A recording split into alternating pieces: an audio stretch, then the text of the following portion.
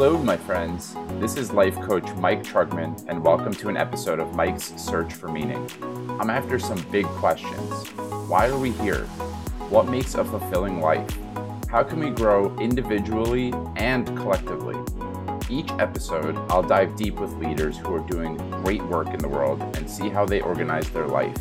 Books read, value systems, resources used, and stories that show how each of you can create the life and the world of your dreams. My guest today is Jordan Gross. Jordan believes that personal development is a never-ending process of imagining who you want to be, interpreting why you want to be that person, creating a plan to get there, and then implementing that plan in the most enjoyable and fulfilling way possible. Through his platform, Imagitivitation, which is imagination, interpretation, creativity, and implementation, he helps guide people to think differently and make daring changes in their lives. Jordan is trailblazing in the personal development field by using creative storytelling to allow people to gather their own insights from the characters he creates and the stories he shares. He is a son, a grandson, a writer, speaker, guide, editor, and soon to be a therapist. He is a Northwestern and Kellogg School of Management graduate. He's a former startup founder, restaurant manager, and soccer goalie, a solopreneur, podcast host, two-time TEDx speaker, and he is the #1 best-selling author of Getting Comfy, Your Morning Guide to Daily Happiness, and The Journey to Cloud 9. And in this conversation, we discuss all of that and more. We discuss his circuitous journey into how he became a writer and a creator. And I love his outlook on personal development. He looks at personal development as a field as sometimes a little bit over prescriptive, and it gives roadmaps and rules that we need to follow. What Jordan does so effectively is brings in storytelling and allows anyone who wants to go on the journey to go on their own journey. And that's really what personal development is all about. That to me is what life is all about. It's about going down the path that intuitively we know we want to go down. And in this conversation, we explore what are some barriers that get into the way of that. Maybe it's societal expectations. Maybe it's our familial expectations. There's so many different pressures that we get to be a certain way. And this conversation is a really great reminder for us that we always have a choice in becoming the person that we want to be. And we can start doing that today. He also brings in this invitational quality of we don't need to go so big when we're trying to make changes in our life. We can start really small and one step at a time. And a lot of platforms on the internet can go really wide and not very deep. And Jordan's approach is exactly the opposite. He invites us to go really deep and focus on even just helping one person at a time instead of trying to impact so many people and trying to go for the most likes.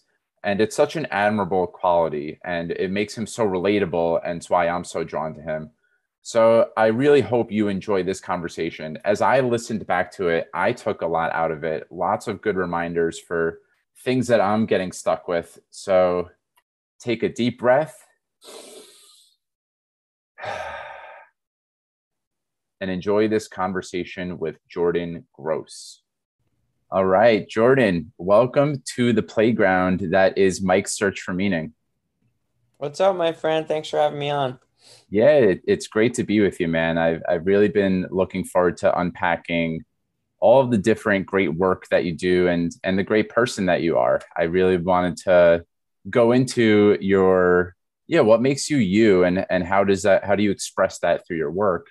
And that all starts with our upbringing. And so I always ask my guests, what was it like at your dinner table growing up? What was it like in the Gross household at the dinner table? Yeah, I love that question to start. It's definitely different than I've ever gotten before. So I'll try to paint a little bit of a picture. So my kitchen dinner table growing up was circular, and it was, so we're a family of four. So it's me, my mom, my dad, and my brother. On the circular table, if you're looking at it straight on, so like on your left side is where my mom always sat. And then to her left is where my brother sat. To his left is where my dad sat. And then to his left is where I sat. I sat where I did so I could peek my head back and look at the TV sometimes. And my mom sat where she sat because she was and is the cook of the family. So she was closest to the kitchen. And then my dad and my brother sat where they sat also because they could get like a little peek at the TV in case there was sports on or something. The dinner table, other than that, was filled with all four of us as much as we possibly could, until I was in like ninth grade when my brother went off to college. We really made it a like a true mission to get the four of us together for dinner to chat about what was going on. It's some of my favorite things to think back on was that we made such a commitment to do that. Things got tricky here and there as it went from a little bit more activity ninth to 12th grade. Like I remember I had soccer for 3 or 4 days a week, so we weren't able to do that kind of everyone sits at the dinner. But when I was really young, that was where we bonded the most. So I appreciate this question, not only to bring up great memories, but also for me, like I happen to think that there's a pretty powerful connection between food and meals and also social connection and interaction. Hmm. There's nothing like sitting around the dinner table with the people you love most or new people or whoever it might be and just sharing some food and good conversation. So that's what the dinner table looked like. And it's always nice to get back there. Like during the pandemic, we did the same thing. We switched up the table, switched up the seating arrangements, but still just to sit around there and talk to people about our days and what's on our minds. Always good things to think about. So it sounds like you always had a safe space to be you. Like a lot of times when I ask that question, there's a variety of answers I get, but one of them is I just had really quick meals, and my parents were busy working all the time. Yeah. Another might be it was a little tense, like I was competing for airtime and I wasn't getting necessarily what I needed. And it sounds like all four of you were actually really in a nurturing environment where everyone got what they needed, even to the extent that like you were in your exact seat because it served your view, and your mom was in like even mechanistically it just seemed to work out. So would you say that informed your ability to, like, if we move into like how you're able to step into so many different ventures in your life? Actually, let me rewind a little. You, I think, grew up in a similar setting. Like you grew up in an upper middle class Jewish household, and you grew up with friends that liked to party. And I know that you have that balance of like being the really fun, outgoing person who like can go out and drink, and also is this like nurturing, sensitive creator. Mm-hmm. And I always found that to be really difficult to balance. And my dinner table was similar. I got what I needed in my Yeah. household, but I still didn't feel safe out in the world to be like my full self. Mm-hmm. So it's a long-winded way of getting to what allowed you to feel the safety to like be, you had different components going on. What allowed you to feel safe showing up to each of them? Yeah. So right now I'm training to become a therapist, as you know, right, Mike? And my internship is actually as a family therapist at a residential treatment facility for adolescents with substance use challenges. And to say that everything starts with your family would be an understatement because that is where you learn the majority of your behaviors. And like you're saying, if you're fortunate enough to come from a nurturing environment where you can create this, what I think of it as a secure base, then you're going to have the confidence and the belief in yourself and the comfort and the ability to pursue whatever endeavor it might be, to act however you want to be, knowing that you can come home to somewhere where you are accepted. That acceptance part is so huge, because I would say that the theme in the kids who I work with who are anxious, have major depressive disorders, have substance use challenges with any drug that you can name, right? They're running away from something. And the majority of the time, what they're running away from is not feeling accepted for who they are and who they want to be. And also not knowing who they are and who they want to be, because that's not something that they've been able to explore in their households. And it's a trickle down effect. As a family therapist, working with their parents or grandparents, sometimes aunts, uncles, siblings, right? It's all based on how each individual was raised and what they experienced. So to come back to what you were asking me about myself, knowing that I could come home to a place where I was accepted, where I could smile, where I could laugh, where I could get a hug, right? Like that was all that I needed. I try to bring things back to like the simplest terms possible. If I could come home to somewhere where I'm loved, where I have food, where I have shelter, like fulfilling those basic psychological safety needs on Maslow's hierarchy, that gives me the belief in myself to go be whoever I want to be.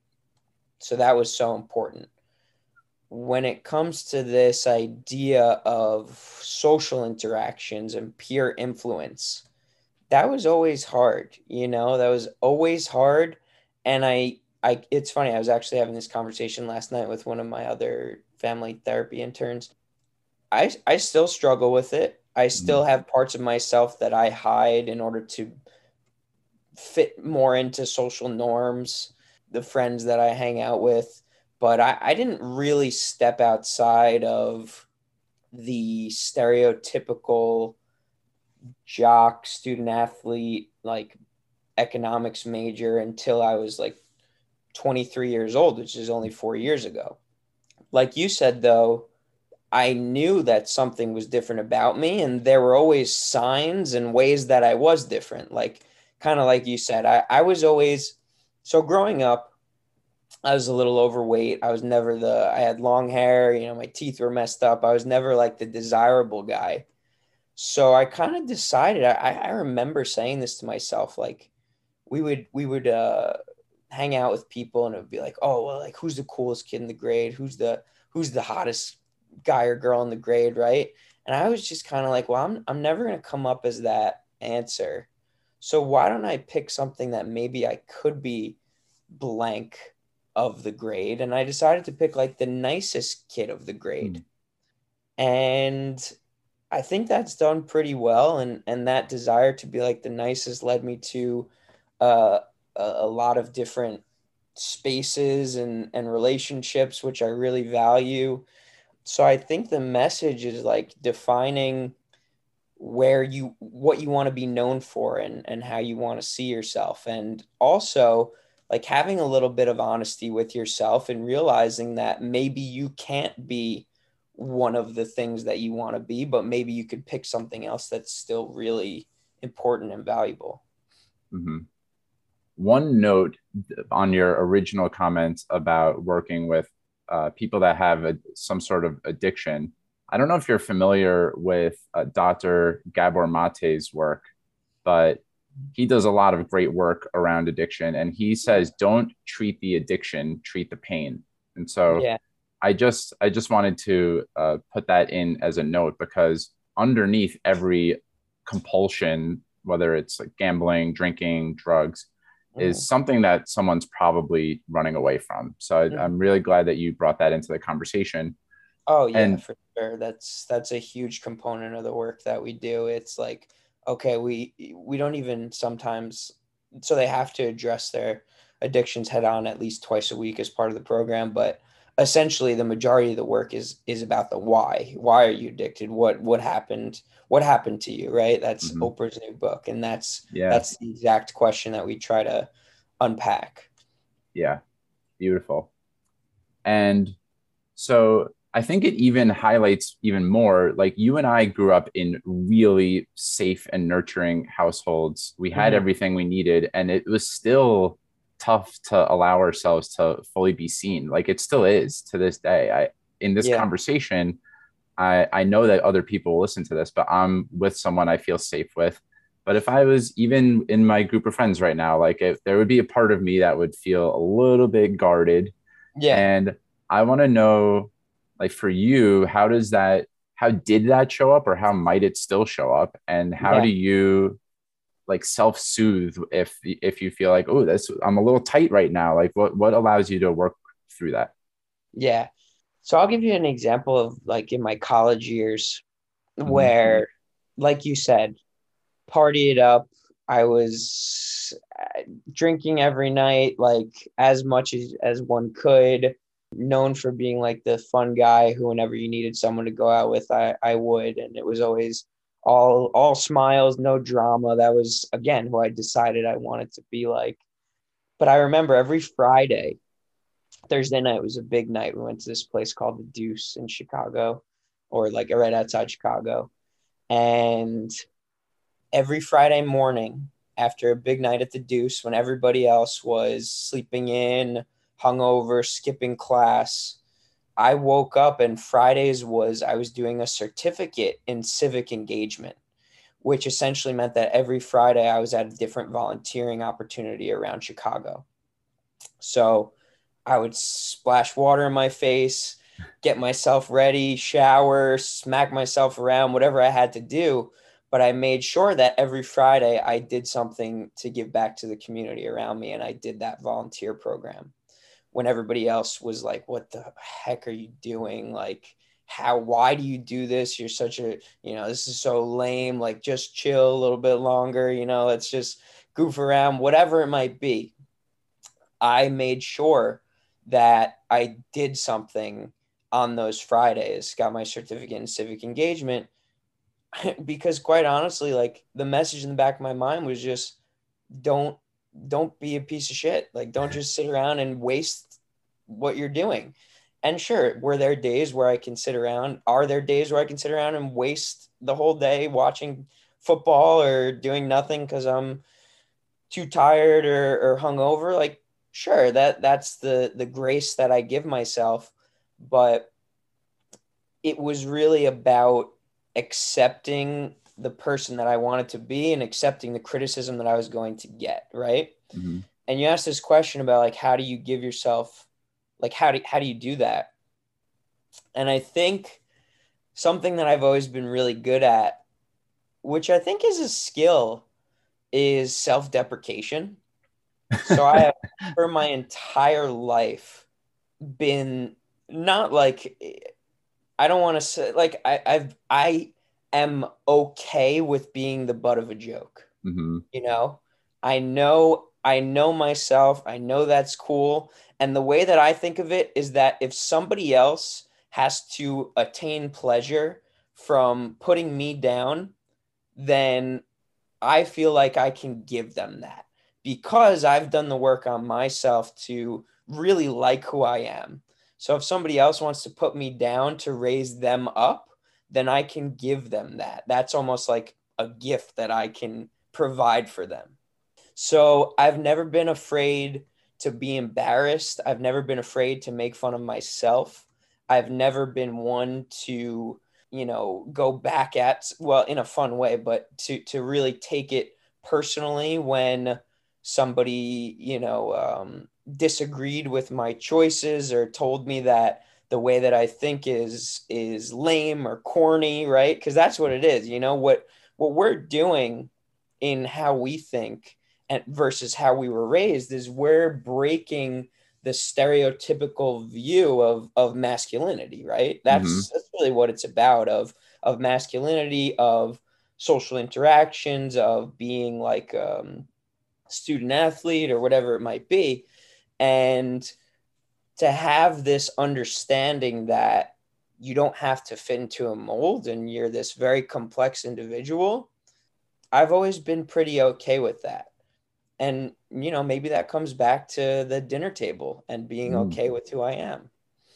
hmm there's an element of playfulness about it, that you're not taking yourself too seriously, which is Yeah. something that I aspire to for myself, because I Yeah. historically have taken myself very seriously, Mm-hmm. which can be very fragile. If we take ourselves too seriously, that leads to people pleasing and all sorts of ways that you might compromise yourself.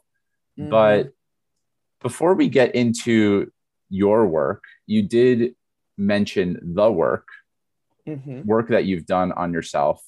And I Mm-hmm. wanted to explore with you, like, what have been, we don't need to dive really deep on this. I don't want to spend too much time on this part of it, but what has been helpful for you with regard to doing work on yourself? Has it been going to therapy? Has it been some sort of introspection practice? Like, what's been most helpful for you?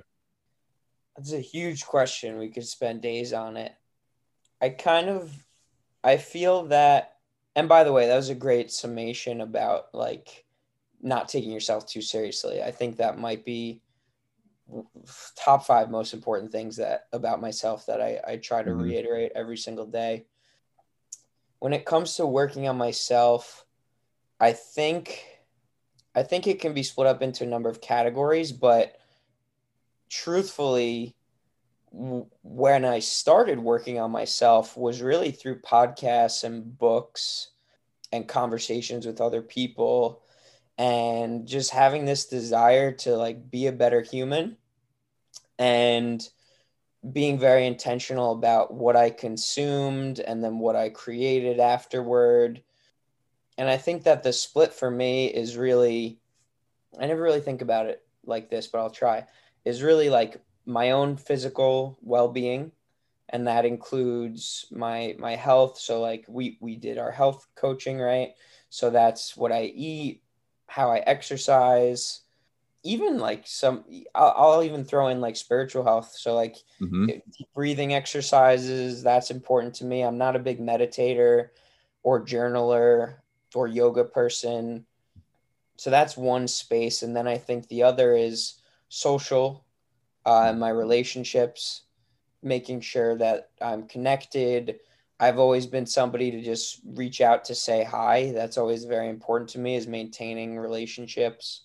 So that's another whole bucket.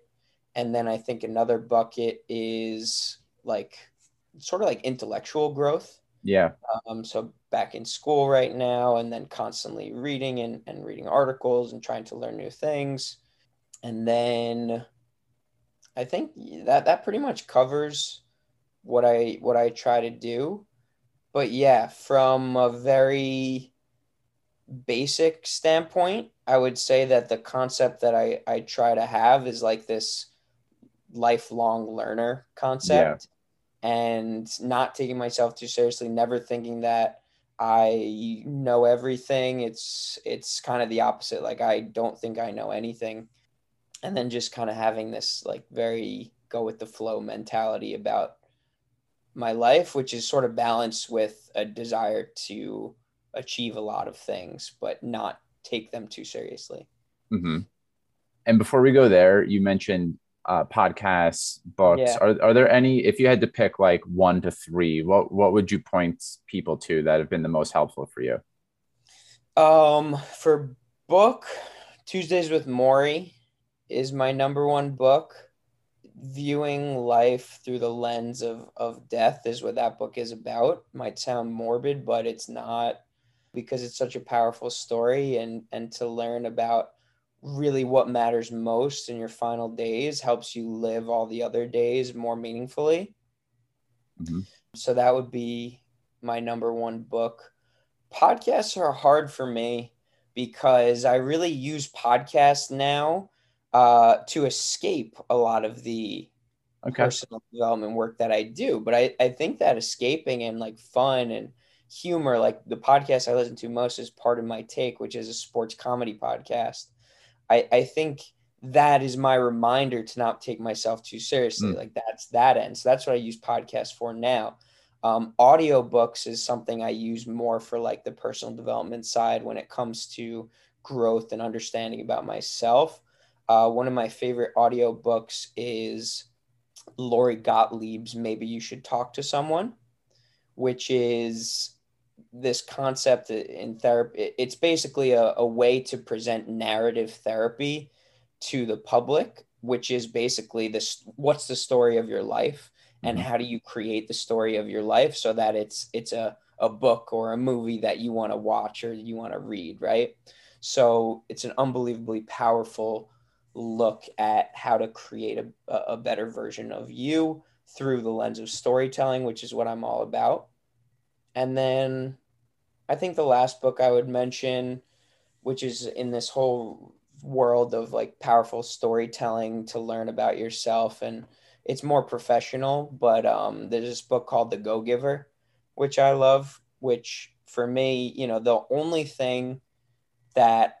affirmation I have, that I actually have a poster in my closet, so I see it when I grab my clothing every day, says add value to others without expecting anything in return. Mhm. And that's the concept of this book, The Go Giver. And it's about the workplace, but it's a concept in all of life. And it's just this belief, like I truly do believe in like karma. And really that what karma has become for me is that I like giving so much that just the act of giving is actually receiving like a good feeling. So that's the last book I'd say. Yeah, beautiful. Beautifully said. Well, I want to dive a little bit more into your work and your ventures now. And you wear all sorts of hats. So you're studying to become a therapist. Mhm. You've dabbled with coaching, you are a writer, you're a prolific storyteller. And I would bucket all of them actually under the umbrella of you're a creator, an innovator, and someone who loves helping people. So all of those are kind of bucketed together. And I want to start with around your work. Like, what's you juggle so many different things. And I think a lot of people might have the idea in their head that a creator is more helter skelter and not structured. And you seem to really balance both of these things really well, is having the free flowing nature of what you do and letting things emerge organically, and Mhm. also having like routine driven, I'm committed to doing this like 5 times a week at this time each morning. How do you balance both of those things so well? Yeah. So I want to just backtrack a little bit, if that's okay, Sure. just to bring it full circle about the conversation we were having with like how much our families matter and our security matters and having this secure base matters, right? So have you ever read Adam Grant's Originals? I haven't. I would love to, but Originals is a great, it's one of his first books. It's really amazing. And the subtitle is How Nonconformists Move the World. And I'm literally 25 pages in, but I'm so relating to it already. And there was actually this whole couple of pages in it about how creative individuals, creators or leaders or anybody who sets out to influence other people or inspire other people, the general belief is that they kind of go all in on what they're creating, right? Like Jeff Bezos went all in on Amazon, or Steve Jobs went all in on Apple, Bill Gates went all in on Microsoft, right? But that's actually not the case. The case is actually having some semblance of security as you're pursuing these other endeavors. And what that looked like for me, my secure base was always knowing that I had a family at home who I can go to if I ever failed, right? I'd never be hungry. I would never be homeless, right? So that was always my secure base. And now, as I move forward in my life, like my therapy work, that professional side is going to be my secure base. And while I have that stability occupationally and financially, I'm going to continue to pursue the more creative endeavors. And then there becomes a point where the creative endeavors may overtake. You might outperform or over deliver, or just find yourself spending more time in those creative endeavors. And then that becomes, once there is some sort of security, that becomes your whole life, and you maybe take away that secure base that you started with. So that's why in what I do, I find that I have the opportunity to pursue so many different things, is because I have this understanding of security in the back of my mind. And the way that I treat everything that I do is very experimental. Like, life is this experiment, and it's all trial and error. And I want to have fun with each and everything that I do. So I try to, challenge myself, do 90 podcasts in 90 days. I try to set these weird goals, like every week I have to reach out to 100 people, right? Like, I try to make that a part of my routine. And the way that I've been able to balance it all, like, so simply, is by one, writing everything down. I Mm-hmm. write everything down. Every single thing goes into this agenda that I have. And then I cross out when I'm done with the specific task. So that's like the daily component of it. And then I have more like weekly things that I'll write, and they'll stay in that calendar for a little bit until I get to them. But it's always coming back to what's on that thing that I have not crossed out yet. Making sure I'm looking at it every day. And then the way that, right, so you mentioned this concept of like creativity sometimes comes from more free flowing. I've also themed like my days of the week sometimes. So now with school, I have to be a little bit more structured. So it's like, okay, Monday I don't have class or my internship. So Monday could be more of like this, I don't have anything on the calendar kind of day. So I'm just going to let my brain do its thing, and maybe I'll write, or maybe I'll come up with the manuscript, or maybe I'll come up with a screenplay idea, or I'll do that. But then once Monday's over, Tuesday is class from 8 to 11, and internship from 12 to 8:30. So that has to be a very structured day. And in the middle of whatever hours I have, using that time very intentionally to say, like, you have to send out 5 emails, you have to respond to 6 people, you have to put out content for LinkedIn, whatever it might be, and then crossing those activities off. And then sort of just making each day of the week have a particular identity, and then, sort of assigning that identity to whatever it is that I'm doing.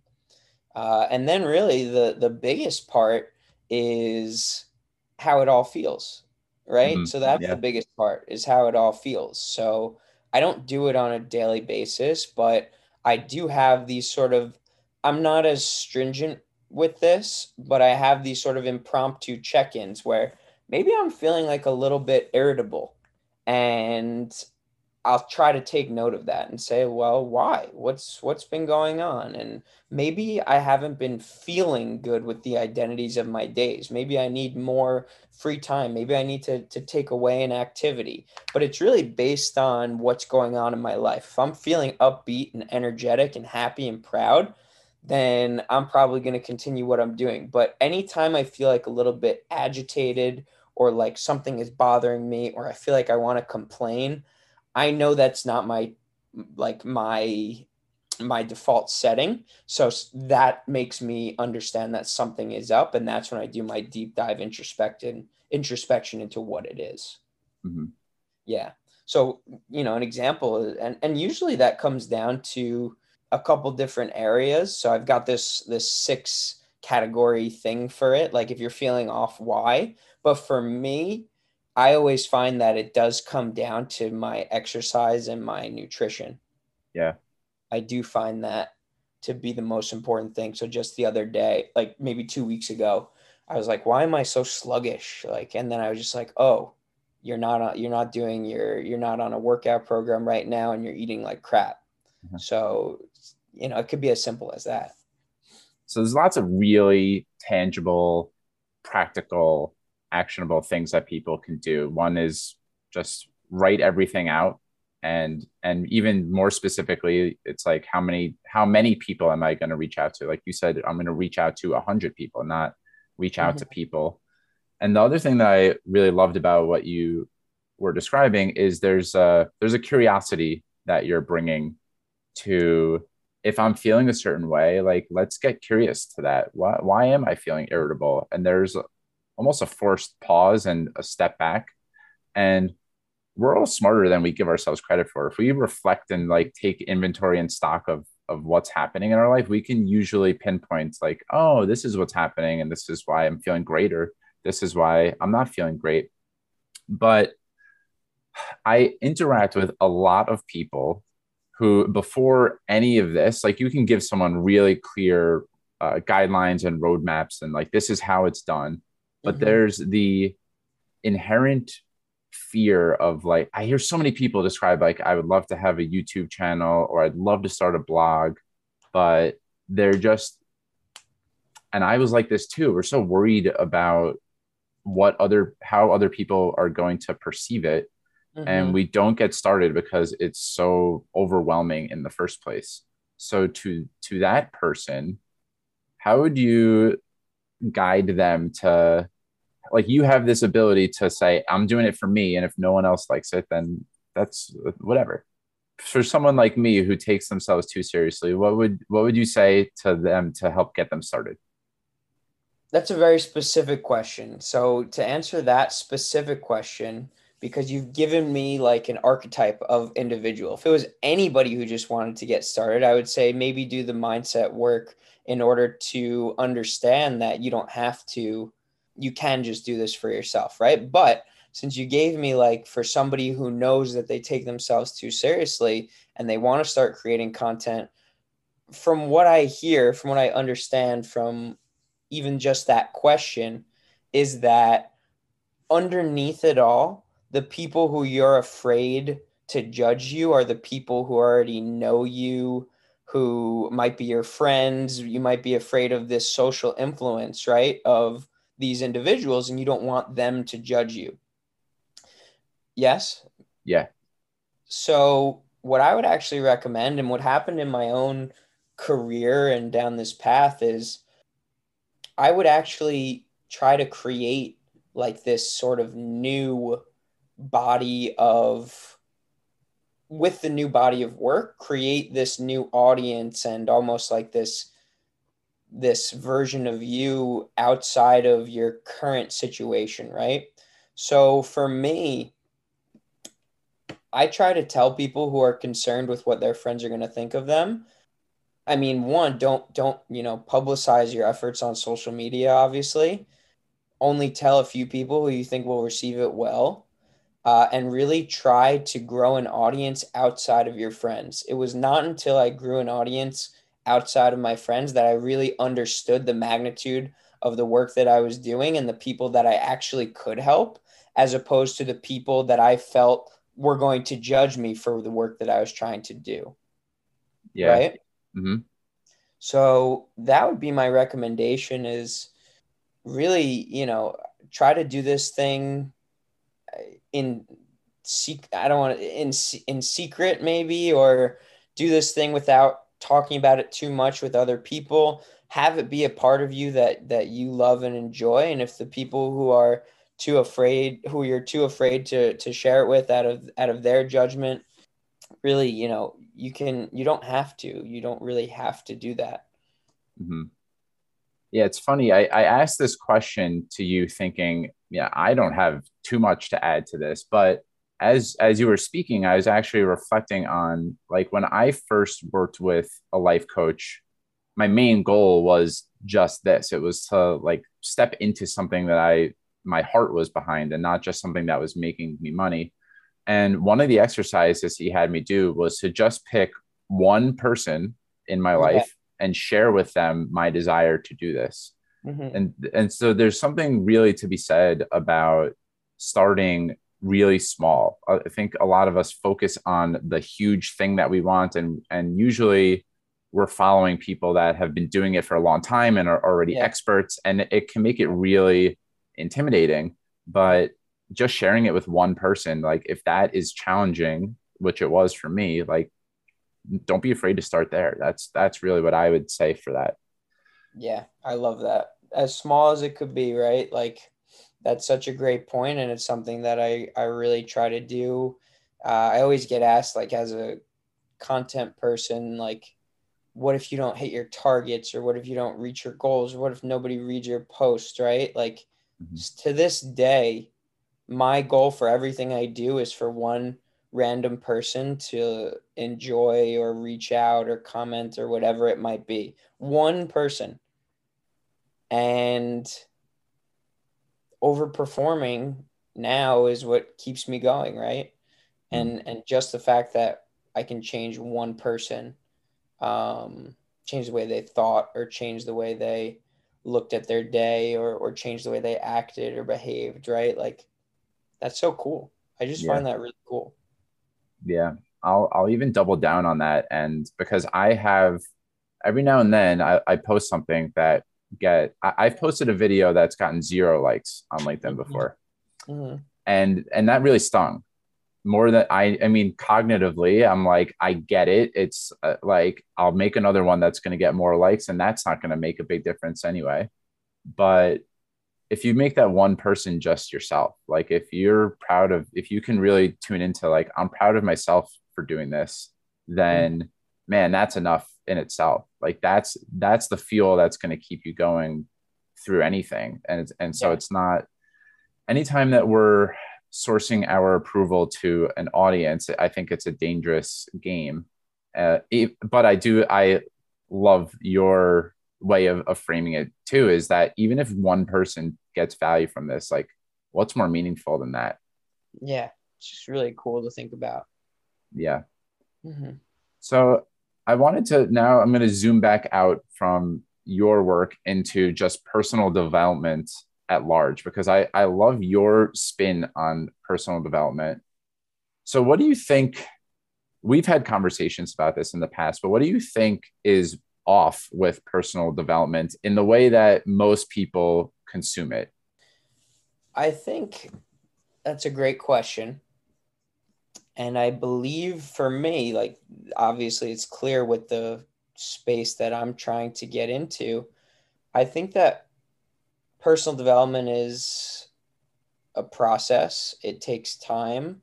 It changes. It's constantly evolving. It's a dynamic experience for who you are and who you end up becoming. And I think people don't realize that a lot of the time. So I think personal development can either get boring or overwhelming, like it did for me. But we had this conversation about how in the beginning you come into personal self-help, personal development, you're in panic mode, right? You just want somebody else to tell you what to do. So you follow these prescriptive roadmaps, the blueprints for how you can lessen your anxiety, or how you can make more money, or how you can be a better get better in your relationships or connect with anyone, right? So you follow those roadmaps, and you're like, wow, this is really cool, this is great advice, and it's working, and you implement, and you're like, that's great, I want more. So you go back to the personal development books, and you find these alternative strategies, and you say, wow, this one's great, I want more, it's so cool. Then you go back to the books, you go back to the podcasts, and you learn something new. And when you learn something new, you implement it again, and you're like, wow, there must be more out there. But then when you start to get into it more and more, you realize you hear something that contradicts something else that you already heard or you've already implemented. And you try that and you think, well, this doesn't really this doesn't really balance out what I'm doing here, right? So now my personal development is starting to get a little bit confusing, and what I'm being told by this person is not what this other really successful person is telling me to do. So who do I listen to? And what I believe the real mistake is at the beginning of the self-help personal development journey is that people are not trying to create freedom of thought, and Mm-hmm. and this individuality of like the expression to think for yourself. You're thinking based on what somebody else is telling you to do, right? So again, when you're in panic mode, that's perfectly fine. You and I both did it. We went by the book, we figured out our 5-step morning routine, and boom, our mornings were better, right? But once you start to progress and you start to really learn about yourself, you're a little bit more intentional, you start to realize who you are and how you're showing up every day. That's when the opportunity to think for yourself becomes more and more clear. And as you grow and develop yourself, it's like the most rewarding experience, for me at least, is when I can put things into my life that I can call my own. And I've been empowered not to just take what somebody else is doing, but to reconfigure what someone else has said as advice or prescriptive guidelines, and then make it my own, right? So what I believe is that people are not making it their own enough. They're taking too much advice as fact, as set in stone. They're not understanding for who they are and how the advice needs to morph into what kind of person they are. And that's where the main challenge is. It's like that the author of the book or the podcast host, they're trying to say that everybody is the same and everybody can follow these steps. If I did it, you can. It's that mentality. But my belief is that everybody is so different that you have to take the advice and bring it into your own life and take the little bits and pieces that work for you. And that's where the real work comes in.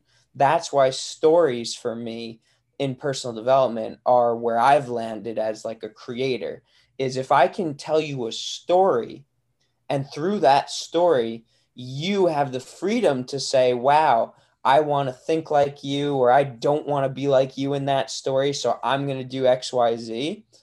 That to me is where the real personal development becomes the most rewarding, is if what I've done by telling you a story has empowered you to think for yourself and make a change, or not make a change, or whatever it might be. That's where I think the evolution of personal development should go. Which is what I love about your work, is that you do it through fiction. Another area that is aspirational for me. I don't really consume much, if any, fiction for the most part, but fiction is actually, I think, a really powerful gateway into personal development, because if you're reading a story, you can't help but place yourself in the protagonist's shoes and think, how would I handle that? What would I do similarly or differently than them? How am I relating to them? What do I admire most about them? What do I disagree with about them? Yeah. And I would love to, I know you've written several stories and several books, but is there one that stands out as most emblematic or most memorable for you, or like a character that you wrote that resonates most with you, or anything of that nature? You could take this question wherever you'd like to. That I've written, or that Yeah, is okay, you yeah. could do both actually. Yeah, so I think the character that really represents so many different aspects of myself is Jerry from The Journey to Cloud Nine, which was my second book, which was this allegory, this story about looking at your life and trying to bridge the gap between who you are and who you want to be, right? And this character, Jerry, in that book is this older man who has lived this life based on societal expectations and what he thought the world wanted of him. So he was very traditional. He made his decisions based on everyone else, and he never really took into account his own heart or his intuition. So what I do in the book is I have Jerry, through like this visualized experience, relive his life if he made a certain number of pivotal decisions based on his own heart and his own intuition. And you get to see these two lives juxtaposed, one where he actually lived and chose based on society and norms, and one where he actually went by his heart and his values. So for me, that's like my journey was, it's Jerry sort of like a warning to myself to constantly think about who I want to become and my values, my heart, my intuition, and not really doing it based off of this societal expectation or like who other people want me to be as well. Mhm. So I think Jerry is a really nice representation of living life and living out your story and sort of, it's the journey to cloud nine. So it's about being the pilot of your own plane ride.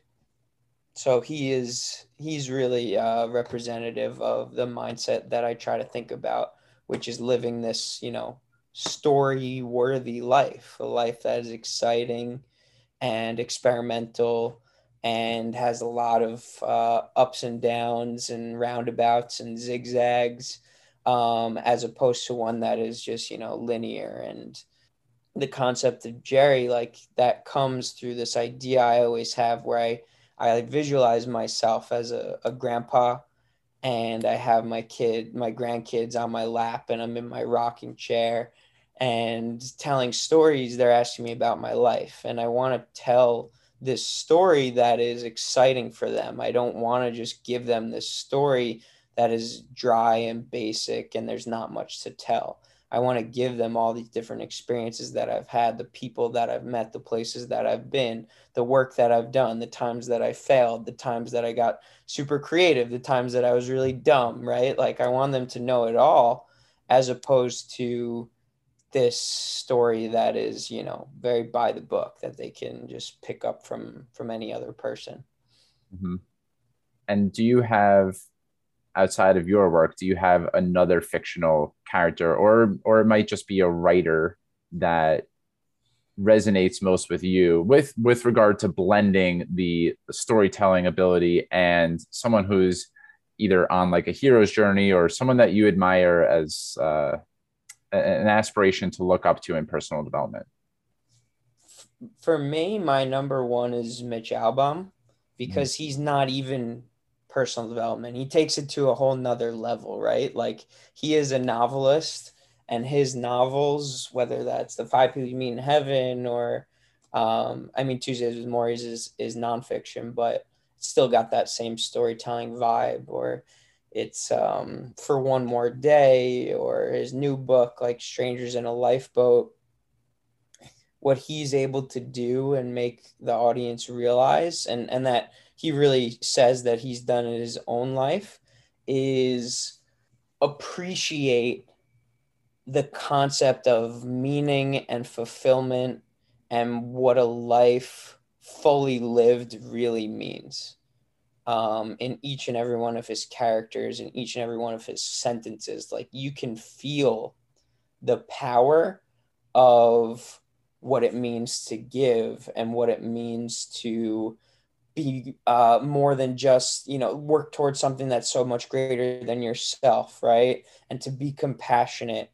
All of the stuff that he does really reflects those themes.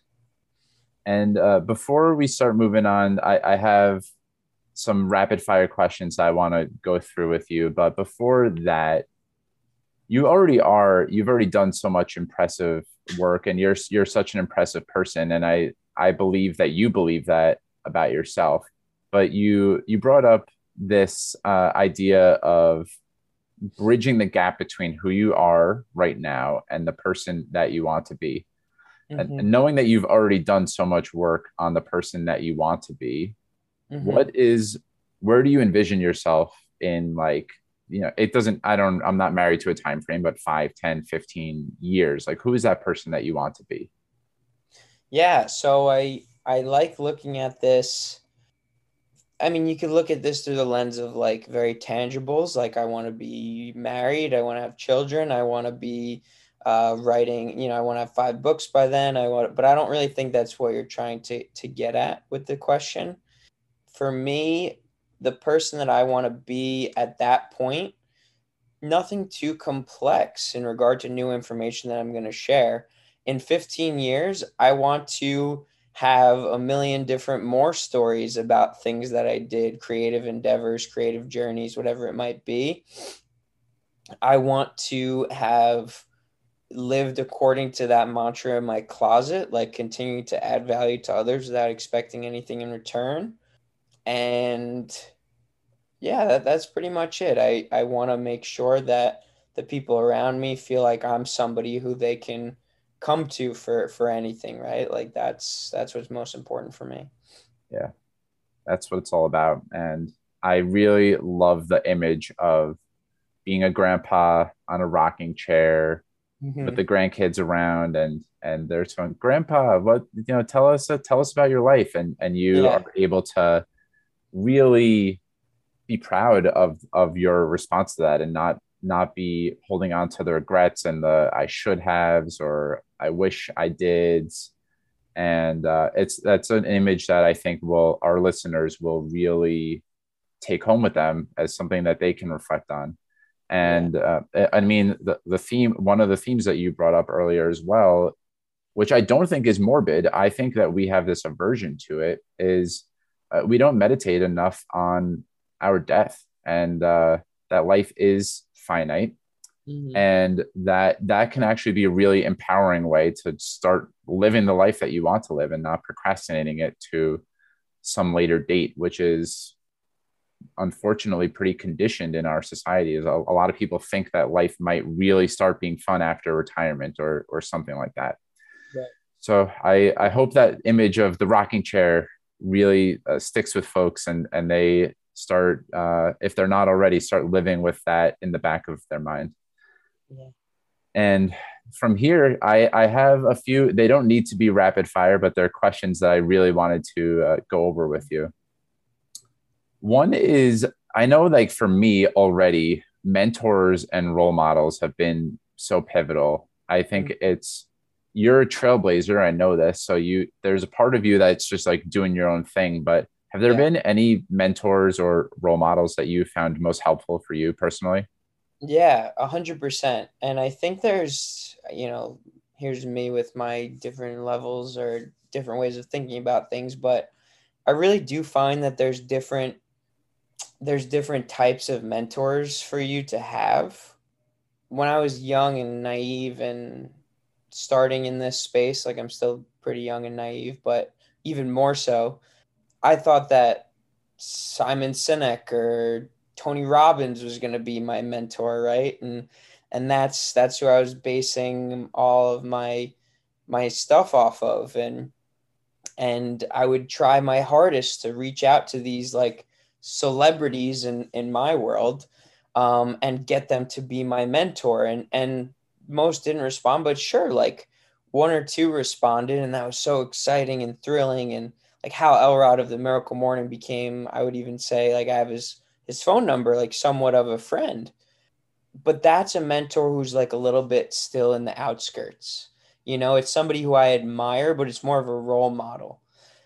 So you can have a mentor that you try to emulate, or you try to connect with once in a while, but I don't think it stops there, right? I didn't really make real tremendous growth and progress and develop until I had my, really the only person I would call a primary mentor, Rich, whose his name is Rich Keller, who's somebody I talk to weekly or text daily even, right? Like that, for me in my journey, that was someone that I needed.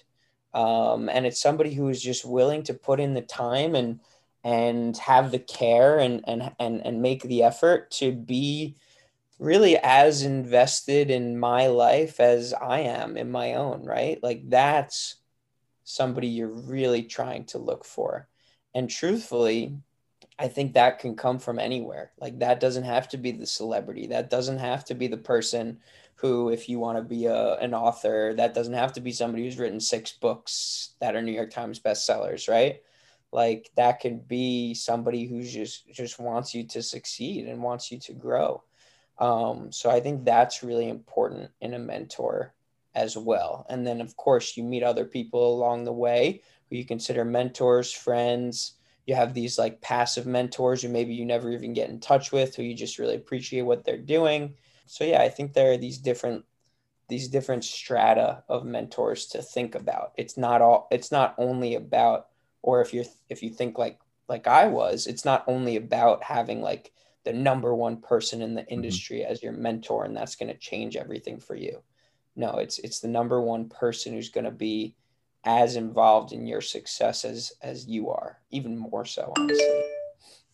Yeah. Is there something in particular from Rich that has stuck out to you the most in terms of a lesson learned or something that he brings to the table that has stuck with you the most? Truthfully, there's a lot I can say, but to boil it down in the simplest terms, he just cares and he's there and he wants what I want and even more so. And he's somebody who feels like he's somebody who has the mantra of what I try to do for other people. He adds value to me without expecting anything in return, and I think that's so great. Awesome. Another question I wanted to ask you was, I'm sure you have many challenges, many failures, but is there one in particular that stands out to you as at the time maybe it was felt like a devastating failure or a challenge that you were really resisting and now you look back on it gratefully and you learned from it and grew from it and it was like probably exactly what you needed. Does anything come to mind in terms of like a favorite challenge or favorite past failure of yours? I think my first job out of my master's program was a favorite failure of mine. When I was like 21, 22 was when senior of college, and then the year after is really when I deep dove into like podcasts and personal development and everything like that.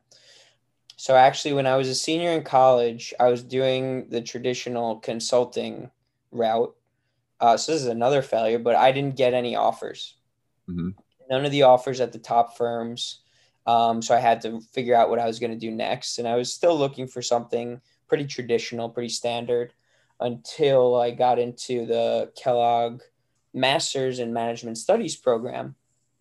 And when I was doing that year was when I dove even more into it. I got involved in entrepreneurship, whatever, find your purpose, do something that you love, break free from the norm. And whereas all my classmates were going to marketing and investment banking and consulting, I decided that it was my time to break free. And I actually went into the restaurant industry. I thought restaurants were where I wanted to spend my life. I had this conversation with a mentor a mentor at the time who kind of told me like, you know, start now, and then you grow and get into the industry. So I said, let's do it. Let's go after this thing. Let's enter into the restaurant world. Different than nobody else is going into the restaurant world. I just did this fancy Kellogg degree, and all of a sudden I'm going to be like a dishwasher at a restaurant. So I did this management program, and after 4 months, I was like, this isn't for me. You know, restaurants are not for me. And it was this lesson that you don't have to monetize your passion that I think is so monumental. So monumental. The fact that that I realized that I didn't have to monetize my passion after that is so big for me. And it's almost like this theory of art for art's sake, but even more so, what you mentioned about that LinkedIn video is doing it because you're proud of it, not anything else, not any monetary gain, not any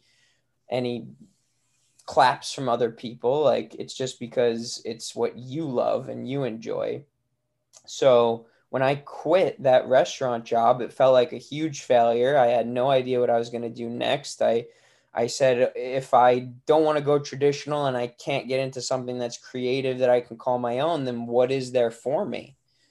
But I mean, if I didn't do that, then I never would have gotten into this path and understanding that all I want to do is help people. And now I've created a number of ways to help people. And that's pretty much it. Yeah, awesome. Thank you for sharing that. Yeah. This is a Brene Brown question. I'm poaching it off her, Yeah. but I always love when she asks her guests this. I don't think I've tried it on one of my guests yet. So, what is an ordinary everyday moment from your life? Like a frame of an ordinary moment in your life that brings you great joy? I really enjoy like the time that it's pretty standard, but the time that I have in the shower.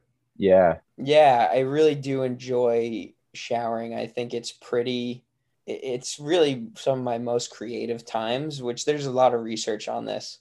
But yeah, I get so many thoughts and ideas in the shower, and it feels so great. And it's almost like this cue, this trigger that I shower a couple of times a day, and it's like this trigger, like, okay, I'm showering to, I just worked out, but I'm feeling a little tired, and now I'm showering to get back into the mindset of hard work, or I'm showering in the very, 7 o'clock in the morning to, okay, I'm refreshed here. I start my day, or I'm doing like a hot shower at the end of the day. So it's kind of like, okay, it's more soothing. And now this is the cue that your day is over. Now you can just kind of relax. Right. So I like that. I think I really enjoy that time for myself. Mm-hmm. The forced unplug. That's why we get so many creative ideas in the shower. Before I get to my final question, was there anything at all that we didn't cover today that you wanted to bring to our listeners' awareness? The only thing that I try to mention in every podcast interview, what really whoever I'm talking about, is this concept of imagitivitation. Always want to mention that because that's my view on personal development. My view of personal development is that it's this never-ending process of imagining who you want to be, right? Interpreting why that's who you want to become, creatively making a plan to get to who you want to become, and then implementing that plan through all the trial and error and fun stuff that we were talking about, right? Mm-hmm. So those four words combined, I made into imagitivitation. And that's how I try to view my life and who I want to be, is by using that concept. So it's just this fun word that I think sticks, even though it's hard to pronounce or spell. I always like to mention that imagitivitation concept for anything personal development or mental health related that I'm talking about. Awesome. Yeah, thanks for sharing that. And again, actually, before my real final question, where can people connect with you online or look connect with your work in any way? So I'm just going to say LinkedIn. If you want to connect with me, just message me, Jordan Gross, on LinkedIn. That's where I will answer everything. And then my work can be found at jordan-gross.com. Awesome. Yeah, and I'll share both of those in the show notes, so people will be able to just click on it and not have to write it down. So the final question that I ask all of my guests, the podcast is called Mike's Search for Meaning. And you actually started to touch on this at one point earlier in the conversation, and what constitutes a meaningful and fulfilling life. But I want to know, for you, what constitutes a meaningful life? Yeah, so I actually got this email yesterday from someone, and at the bottom there's this great quote from Ralph Waldo Emerson. So I'm going to share that and say that it's very fitting for what you and I have talked about in this question as well. So it's a Ralph Waldo Emerson quote that says, "To find the best in others, to leave the world a bit better, to know even one life has breathed easier because you have lived, this is to have succeeded." So I think that brings in a lot of concepts that we talked about today. The number one being for me is this one person mentality. Like, if we change one person's life in some particular way, then that's what brings a daily sense of meaning. And at the end of our lives, we can look back and think about if we are meaningful or not, to think about all of those people who we were able to impact in some way. Like, that's where the meaning comes in. Yeah. Well, thank you, Jordan, for coming on the show and for delivering all of the goods. I know you're a few years my junior, but in a lot of ways, I really look up to you and admire you and the work that you do. And I had the great experience of being one of those people that you touched and connected with. And I know in the beginning of my journey, I was reaching out to people on LinkedIn, and it always meant a lot to me that you took the time to. We sat down at a Starbucks Yeah. in Murray Hill, and yeah, I felt like I was fully seen when I was with you. You offered to be one of my initial clients when I was coaching in the beginning, and Yeah, I'm sure that you touching one life is enough, but you've touched many, and I know that you're going to continue to. So I really appreciate you and having you on. To all the listeners, I hope that you have a great rest of your day or evening. And if you just make one person's life better, that is meaningful and that is enough. Thank you so much for taking time out of your day to listen to Mike's Search for Meaning. If you enjoyed it, please subscribe, share this episode with your friends, and leave a review. I look forward to seeing you next time, my friends. And until then, stay safe, stay well, and keep living with purpose. Peace.